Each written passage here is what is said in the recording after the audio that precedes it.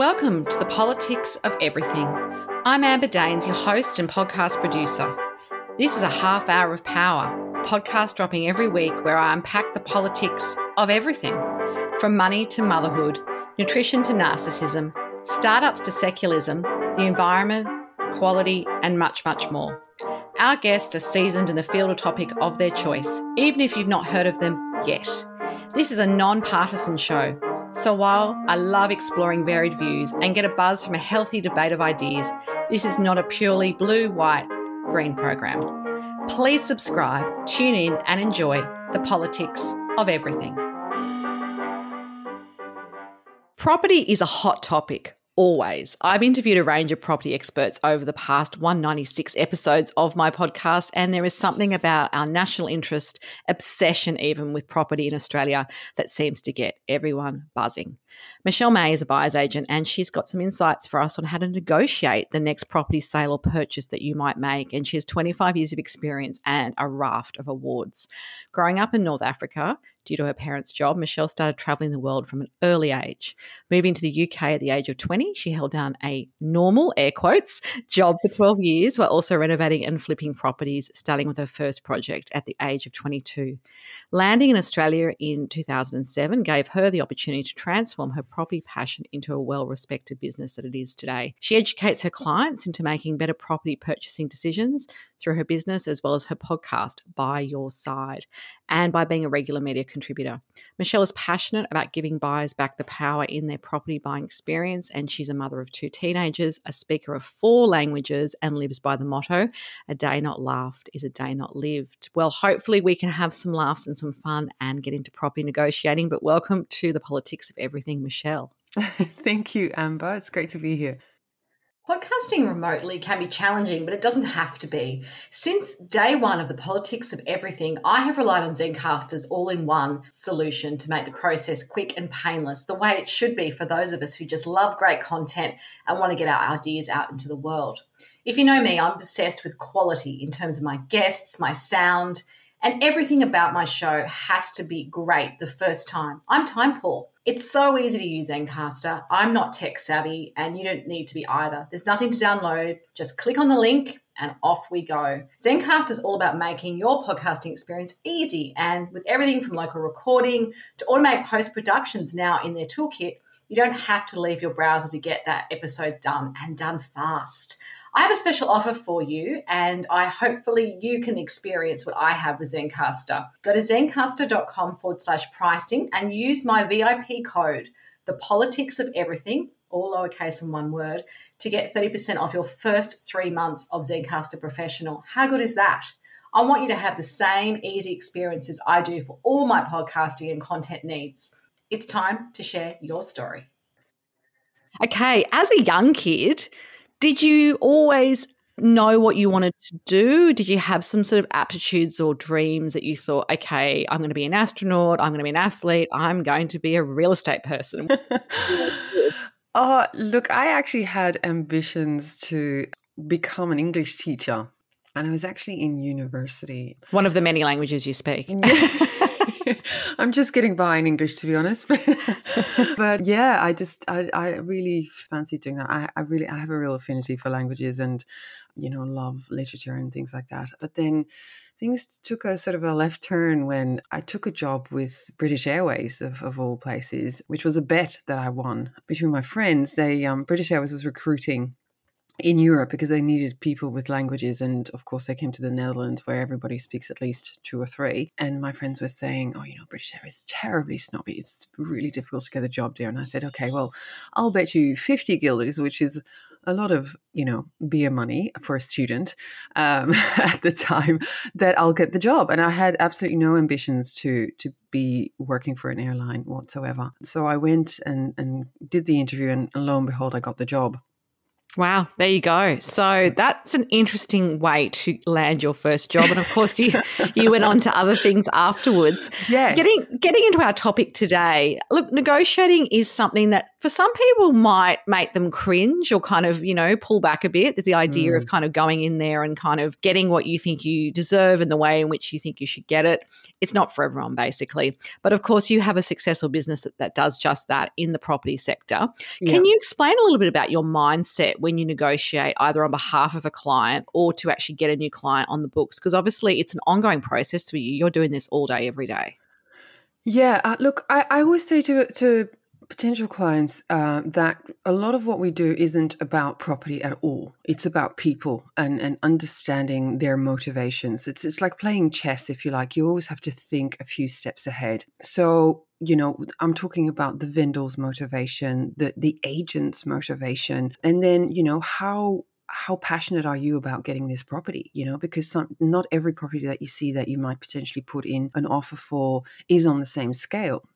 Some you will want to throw everything at it, including the change behind the sofa, and others are like more your dream property and your forever homes oh and my all the gosh. emotional stuff that goes with that. Yeah, and you'll beg, borrow, and steal and get the bank of mom and dad involved versus one that sort of is a little bit less desirable and you have to do a bit of work and you have a few more reservations about. So it's about understanding those chess pieces and how they all fit together. I think what I always say is that, buyers don't actually ask enough questions from the get-go. The more questions you ask, the better you are as a buyer in a position to negotiate more effectively. You've got to do less talking and more listening. That's interesting because you often think when negotiating it's all about what you say and all those sorts of things. So it sounds like the mindset is about listening as well as perhaps, hearing what it is that are the motivations for the vendor as well as the others involved in this as well. Yeah. So we're obviously in an interesting time in the Australian property market. There isn't a lot of supply. Interest rates have not stopped going up for, over 12 months now. How can buyers and sellers negotiate in a tight property market? Because it is a different landscape to it was a few years ago. Yeah, it is. I think, and I keep saying this year on year, it's getting more and more difficult. Supply is really drying up, and there's a number of reasons for that. Obviously the interest rates are really hitting the vendors as much as the buyers, because those vendors who potentially want to move up because they need a bigger property, they can no longer borrow what they need to take that next step, right? So they're kind of stuck. And then the downsizers who've got the bigger properties, who potentially want those smaller properties, they can't move down because they're not for sale. So it's again understanding as a buyer what bracket of the market am I actually in? Because some brackets of the market say the apartment market is easier than the house buyer market, which is a shift, I think, in some of the major cities. You know what I mean? Like it's often that's the entry point for people is the apartment market. But of course, we did have that pandemic thing and people's mindsets changed a little bit about, I think, space and home, the place of, I guess your major property. I mean, I guess my question really is, are you seeing people offloading apartments even though there's a supply issue overall? We don't have enough dwellings, full stop. Yeah. But, is it investors that are kind of going, okay, this is getting really hard for me? Absolutely. My team and I actually, we're pounding the streets every day, and we have never seen so many apartments with sitting tenants that are still on really long leases. So I think the misconception of a lot of people is that property investors are, very wealthy people who have like multiple properties, but it's actually the reality is it's the vast majority of property investors are just regular people who have only one investment property.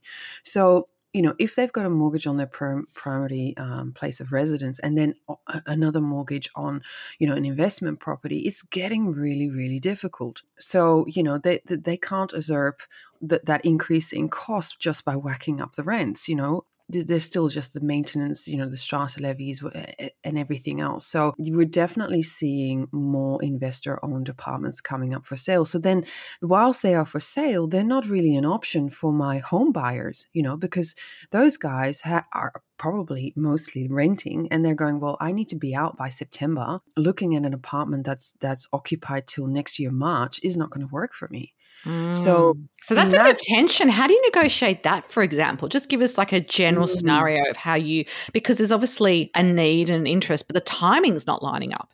for No, example? that's right. So then you've got to really look at the property in the cold light of day and go, okay, so how suitable is it actually for my clients? So say they're owner occupiers, say, what are the options for my buyers to wait until that tenant vacates? Is it a possibility that you move in, potentially with family or friends, or that you do an Airbnb for the time being? And how much is that going to cost you versus, just moving on to the next property? Because, you're talking about negotiations. So those apartments that are occupied with tenants are at the moment quite good opportunities for those buyers who can hold out until the property becomes vacant. Quite often access to those kinds of properties is tricky, so the agents tend to be tearing their hair out because of access is difficult. It's not presented I as was going well to as it say could that's be. the other thing. We've Yeah, all looked at those properties because when yeah. you're the tenant, you can be a fabulous tenant on many levels. But if it's like, the place you live, there's no skin in the game for you to really kind of do the No. extra vacuuming or pack away or your laundry. Yeah, absolutely. And unfortunately, I have been through properties where I can just see that the tenants done it on purpose. They're annoyed because they have to move out. And look, I can't blame them really. So if you've got a buyer, if you are a buyer who's able to look through that and go, well, what have I actually got in front of me? Is this the type of property that I want? Has it got great great light, good aspect, the size, a good block, all those things? Look through the mess that's, there, because you're not buying the mess, you're buying the bones. And then see how that property is tracking in terms of the campaign. So again, do a lot more asking questions and listening to the agent, and they will be able to guide you in terms of where you should be sitting in terms of price. Obviously do your due diligence, all your research, make sure that everything stacks up, that the strata committee is involved, there's no issues, because that's the other thing. Obviously you've got to not just do your due diligence when it comes to the actual apartment, but you're buying into the community of a complex. So, there may be things there that are very unfavorable. There could be concrete cancer, there could be a fire order on the building. And so that comes at a cost as well. So that then becomes potentially a negotiation tool for you to offer a lower price. That's so interesting. And of course, we have touched on the idea the property market has changed. How has your role kind of changed from, say, a couple of years ago, around 2020, 2021? Our family actually left Sydney and did the sea change, tree change thing to the New South Wales Central Coast where I'd grown up many years ago. But, there was it was like this reverse activity. So we had to use a buyer's agent to actually find our place on the coast, which traditionally would not be a thing for a regional property. And we couldn't rent out our Sydney property for love or money. Yeah. And it was an interesting time. Your role is obviously different now because it's a different market. So how have you, I guess, recalibrated your focus in terms of the types of clients you're working with? Well, it's funny because COVID changed everything for us in terms of not just the real estate industry was brought into the 21st century with a rude shock. All of a sudden, we were doing things online, things like Zoom auctions and DocuSign contracts. So that was a major plus for us because the whole industry streamlined a lot. But when it comes to clients, I think COVID made people really think about what they needed from a property. And whilst, the world has gone back to a new normal, those things haven't changed. So people are wanting a lot more from their property. And what I mean by that is just like, for example, having a corner to work from home, So and a permanent corner, right? Because it's not just one day a year you're going to be doing this thing. No, and whilst a lot of you're reading a lot that a lot of employers are saying, look, you need to come back into the office. There's still a lot of flexibility, at least for a couple of days a week. So, the market went down and then it went back up again. So the prices are still going up, and people are still requiring more from their property. So from my job has actually become more and more about educating potential clients upfront and going, listen, I know you've been looking for a year, but in your heart of hearts, why is that? And so I quite often have to be the bad guy and go, listen, let's run you through some statistics and realistic sales and look at what you could have bought in the last 3 months. And quite often we have to, tell these people that what they're wanting wasn't possible a year ago, let alone today. So it's a lot about education upfront.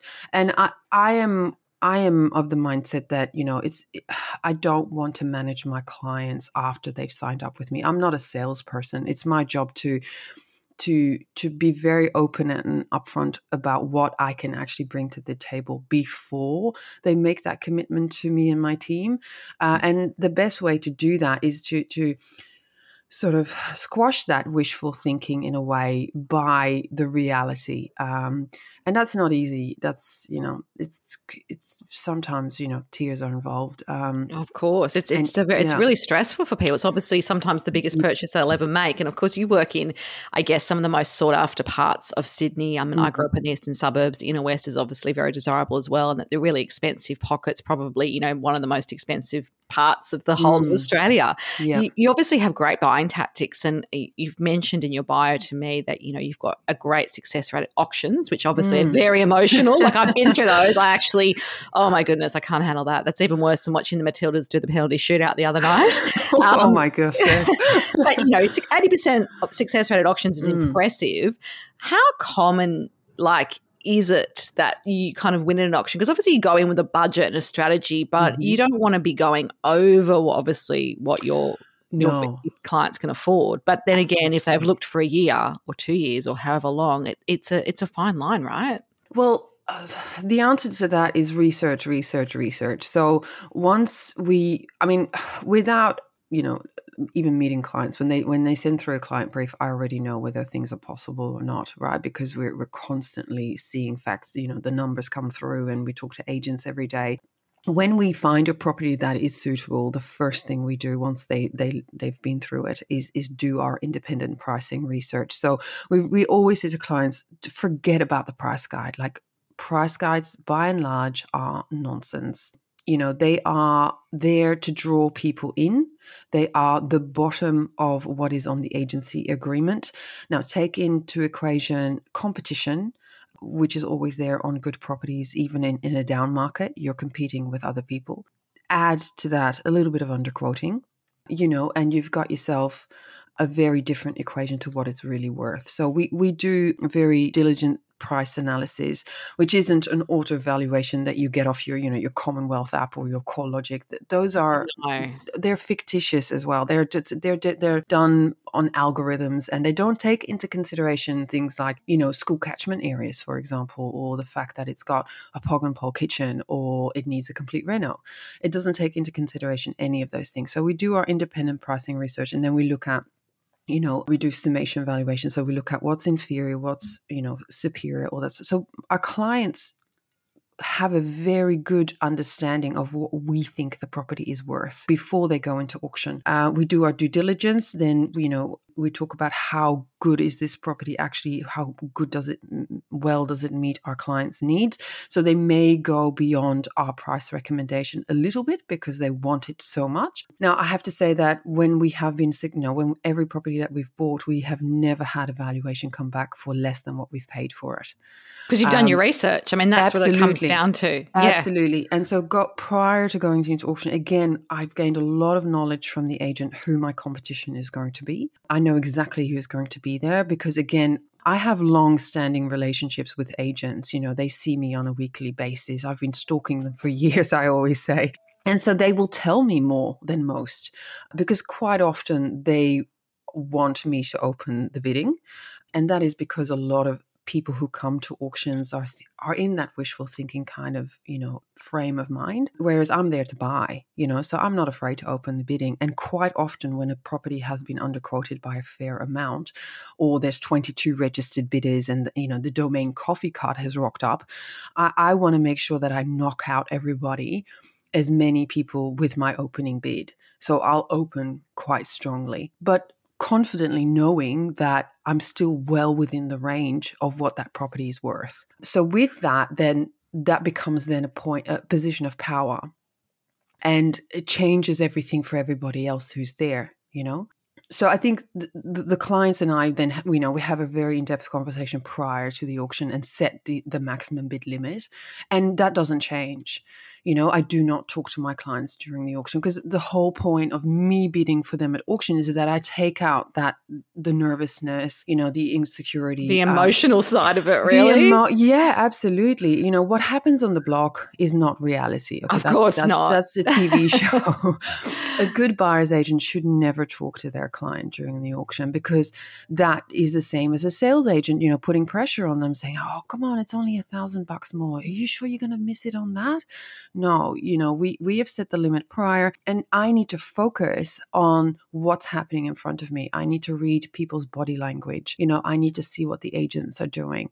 I need to listen to the auctioneer. So I don't actually have time to say to my clients, "Are you sure you don't want to spend more?" Because that's not happening. And auctions move so fast. I mean, absolutely. There's not really a lot of conversational opportunity if you've ever been to a fast-paced auction. No, and look, and if you see me at auction, I'll be bidding. I will make it fast, because I want you to have your head spinning before you can even realize what I've done.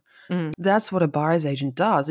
Whilst my heart rate goes up, I don't have the emotional involvement. This is my job. It is my job to get it for the best possible price for my client. Admittedly, when I bought my last place myself, I went against everything that I say to my client. Oh, good. You don't take your own advice. No. Nice. I fell in love with the property. It was a fantastic property. I loved it. Could really see it as my home. And I smashed my own top limit. And that's what I say to my clients, please don't do that. And even to every buyer out there, you really have to set that limit, because it's, you can't be making it up during the auction, because I will take advantage of that. Or live with the consequences where you're going to be living on baked beans for the rest of the year. Oh my gosh. Yeah. And and no property is worth eating baked beans for, for the rest of your life. No. It's really not. No. Absolutely. Look, just some general advice, I guess, around this. Obviously, you work in blue chip areas, but, are there exceptions for, say, if you're a rent vestor and that's someone who's obviously renting somewhere else where they might choose to live, but they can't afford to buy or whatever, but they're actually investing in other areas, and that could be, other parts of that capital city. It could be a regional area. It could be anywhere, really. Yeah. You just want sometimes a decent rental return, or even the tax benefit, particularly if you're sort of heading to sort of retirement age. Yeah. What's your general advice? Because I've heard multiple views on this from property people. So I'm just curious to know what your position is. I am of the low risk longevity type of investment. I go for capital growth with a decent return. That's what I advise my clients to do. It's perhaps not sexy and fast and furious, but it is, it's a lot of money, particularly when you're buying in Sydney. So you want to make sure that you get the best possible property for your money. So what you always have to think about is underlying demand. So with regional cities and towns, it's great when the economy is going gangbusters and, there's lots of money going around and big conglomerates are opening up, regional offices and things like that. And then, there's money to be made for everyone. However, when the market changes and the economy changes, those offices close and, there's less money. So I think you've got to look at where is there always going to be an underlying demand for a good quality property and what are the things that you want from a property. So a tenant is no different than an owner-occupier. They want good internal light. They want a pleasant environment to live in, because ideally you want a tenant who stays for 20 years. You don't absolutely. Want you don't want people changing every 6 months because there's mold or there's, structural issues, or like you say, it's terrible lighting and they can kind of do it short term and then they're like one day, no, I don't want to be here anymore. I guess what I'm trying to dig into is that postcode snobbery, if you like. Like I've got friends who they only invest in kind of the areas they live in, but part of me sees also that they've got tenants who are paying a lot of rent. They have high expectations. So they are going to call out a plumber every time that tap is dripping because they're paying $1,200 a week rent. So it's that, is this really always going to, of course you'll have capital growth over time, but it's also sometimes feels like there's a little bit of you like saying you have a property in Wallara, for example, or something like that, rather than going, actually, is that great or is that building really falling down? It's got, no sinking fund and there's a whole bunch of issues coming. Well, then I would say you're better off getting a really great 2-bed apartment in Ashfield, rather than than putting all your money in Woollahra if it's a subpar property. I think you've always got to focus on star quality properties. And sometimes people say to me, oh, particularly when I mention that I work in property, that everyone's got an opinion and they go, oh, yeah, we can't go wrong if you invest in Bondi. Well, actually you can. Oh, yeah, you definitely can. Because depends on like you say, the quality of the property. Absolutely. And so like if you are looking to take a bit of a forward-looking outlook into property, what you want to look at is something like, for example, Marrickville has changed beyond recognition in the last 20 years. And some people may not have seen that coming, right? Because, no, but we've got floors and we've got other things which people might not like. Yeah, but it has all the markers. It has the transport. It has the green space. It has the medium and low density, because you don't want to end up in an area where it's at high density. Say you're wanting to buy an apartment, because there's too many of the same thing for rent at the same time, and the demand, the rental pool is too many of the same people. So what you want is underlying demand from a broad spectrum of tenant.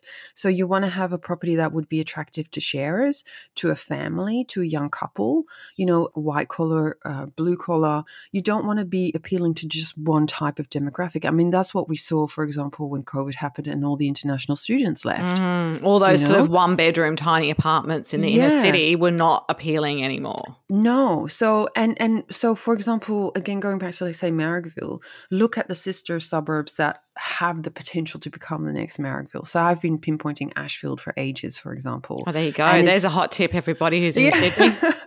And it's crazy. Like the prices, it's not crazy because it makes sense. The prices have gone through the roof in Ashfield. You're looking for a 2-bedroom apartment. You're paying over $900,000. Wow. That's incredible. There was a time that wasn't the case. And I guess, if people are looking for that quick sale or off-market sale, do you have any kind of tips about that? Because I guess that's where you can come in, because, you might have an agent call you and say, hey, I've got this really motivated vendor, as they call it, or the jargon. They might be coming off a mortgage cliff or something like that. But, what's that kind of secret sauce for you when that sort of stuff happens? How do you kind of get involved? So, we get contacted every day by agents, but also vendors directly who are saying, hey, I need to sell. Have you got someone? It's about the art of listening and asking the questions, because a lot of those off markets are never going to be a good deal in the first place, because potentially the vendors have got unrealistic expectations. Oh, that's interesting, because I think it's the opposite. I think sometimes it's off market because they're like, they just need it done and they don't want to go through the hassle of an auction and a campaign and all of that stuff. And that can absolutely be the case, Amber, but you've got to determine which one it is, okay? So absolutely, and this is again asking the questions from the agents. So there's a lot of agencies now that are touting off markets, but that are not really off markets, because as soon as a property is marketed to a database, that's no longer off market, okay? That is true. 10,000 of my closest friends. Well, and there's also people contacting us saying, well, I'm only wanting to use you because you have access to off markets. And I say, well, that's true. However, an off market still needs to be run through the same due diligence as any other type of property. The marketing should not matter to you. It's about the quality of the property. So going back to how to, get a good deal on an off market, I think it's about really understanding what the property is worth, because obviously that is going to be the tricky part, because a lot of the times there's no floor plan, there's no marketing, there's, so you're really no doing photos, that's all that. Yeah. And then, making sure that the agent is not just using you as fodder to manage the vendor's expectations, because that happens a lot. Because, agents will call me and say, hey, we've got this off market. Well, what do you want for it? And they'll tell me the price and I'll be like, yeah, you're kidding me, right? That's never going to happen. And they're like, no, but Michelle, come on, just do me a favor. I'm like, no. This vendor clearly doesn't want to sell unless they get their dream price. I'm not your person. you know? Mm, So be that's good careful with advice. that. Yeah, be careful with that, because I think a lot of people sort of get starry-eyed around the whole idea of off-market, because there's also the case where they have it off-market for 2 weeks, but they've already done, the photos and the styling. So unless they get that dream price in the first 2 weeks, then they're going to run a full campaign on it. So you've got to be careful also when you throw a good offer at them, for that not to then inflate the vendor's expectations, because they're going to go, well, if I get an offer this high at this point in time, I'm going to run the full campaign. I'm going to get even more. Yeah, exactly. I hear what you're saying, and I think that's great advice. So your role is obviously going to keep evolving, and buyers agents are just part of the property landscape now. There was a time that was something that only happened overseas, but I know for me personally, I would never not use a buyer's agent ever That's good to again. They hear. just, such good experience. To find the right one who has local knowledge is really key, I think. But Yeah. what do you think, if you got out your crystal ball, what do you sort of see your role as in the next few years, and some trends that you might be seeing around how buyers agents operate and the services they offer? Well, I mean, I've been doing it since 2008, and we were sort of, this kind of rare breed of agents, and we were met with weary eyes from sales agents. It's now changed so much that we're becoming more part and parcel of the equation. For me, and this is why I started the podcast, and, I do a lot of talking and working with first home buyers. I think that I hope that people understand the value that a buyer's agent brings to the property equation. So I always say, you can buy a shitty property all by yourself.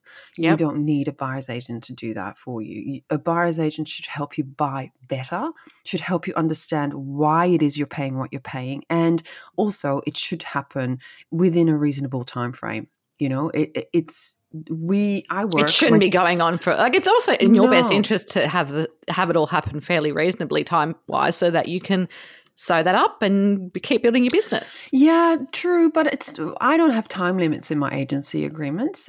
I know some agencies have 3 months. For me, it's about finding the right property for that client, and sometimes even when the right property shows up in the first 2 weeks, I'm like, damn, that's too quick, because they haven't seen enough. First of all, they haven't seen enough of what I can bring to the table, because finding the right property is the easy part. It's what happens next is where we really add value, helping clients walk away from the wrong property. We found a great property for clients in Leichhardt, for example, the other day, and I was like, guys, we need we always get an independent building and pest, no matter if the agent has already commissioned one.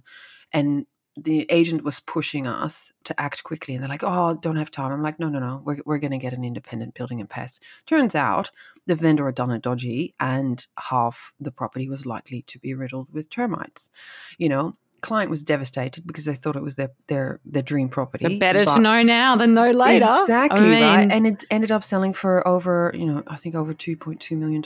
Oh my goodness, that's really terrible. That's a cautionary tale, I guess, of the value that you add. So just changing tack a little bit, what's the best piece of advice that you've ever been given? It doesn't just have to be business, it could be life advice, and why?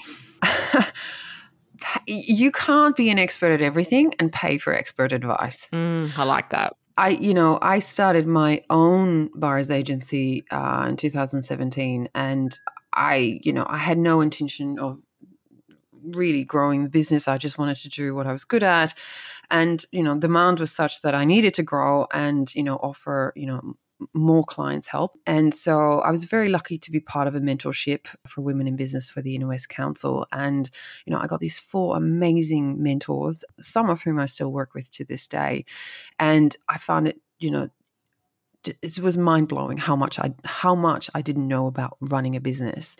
And I think that, you need to surround yourself by people who know more than you. I might be very good at what I do, but I know very well that Alicia, for example, my business manager, she runs our CRM like a demon. Yeah,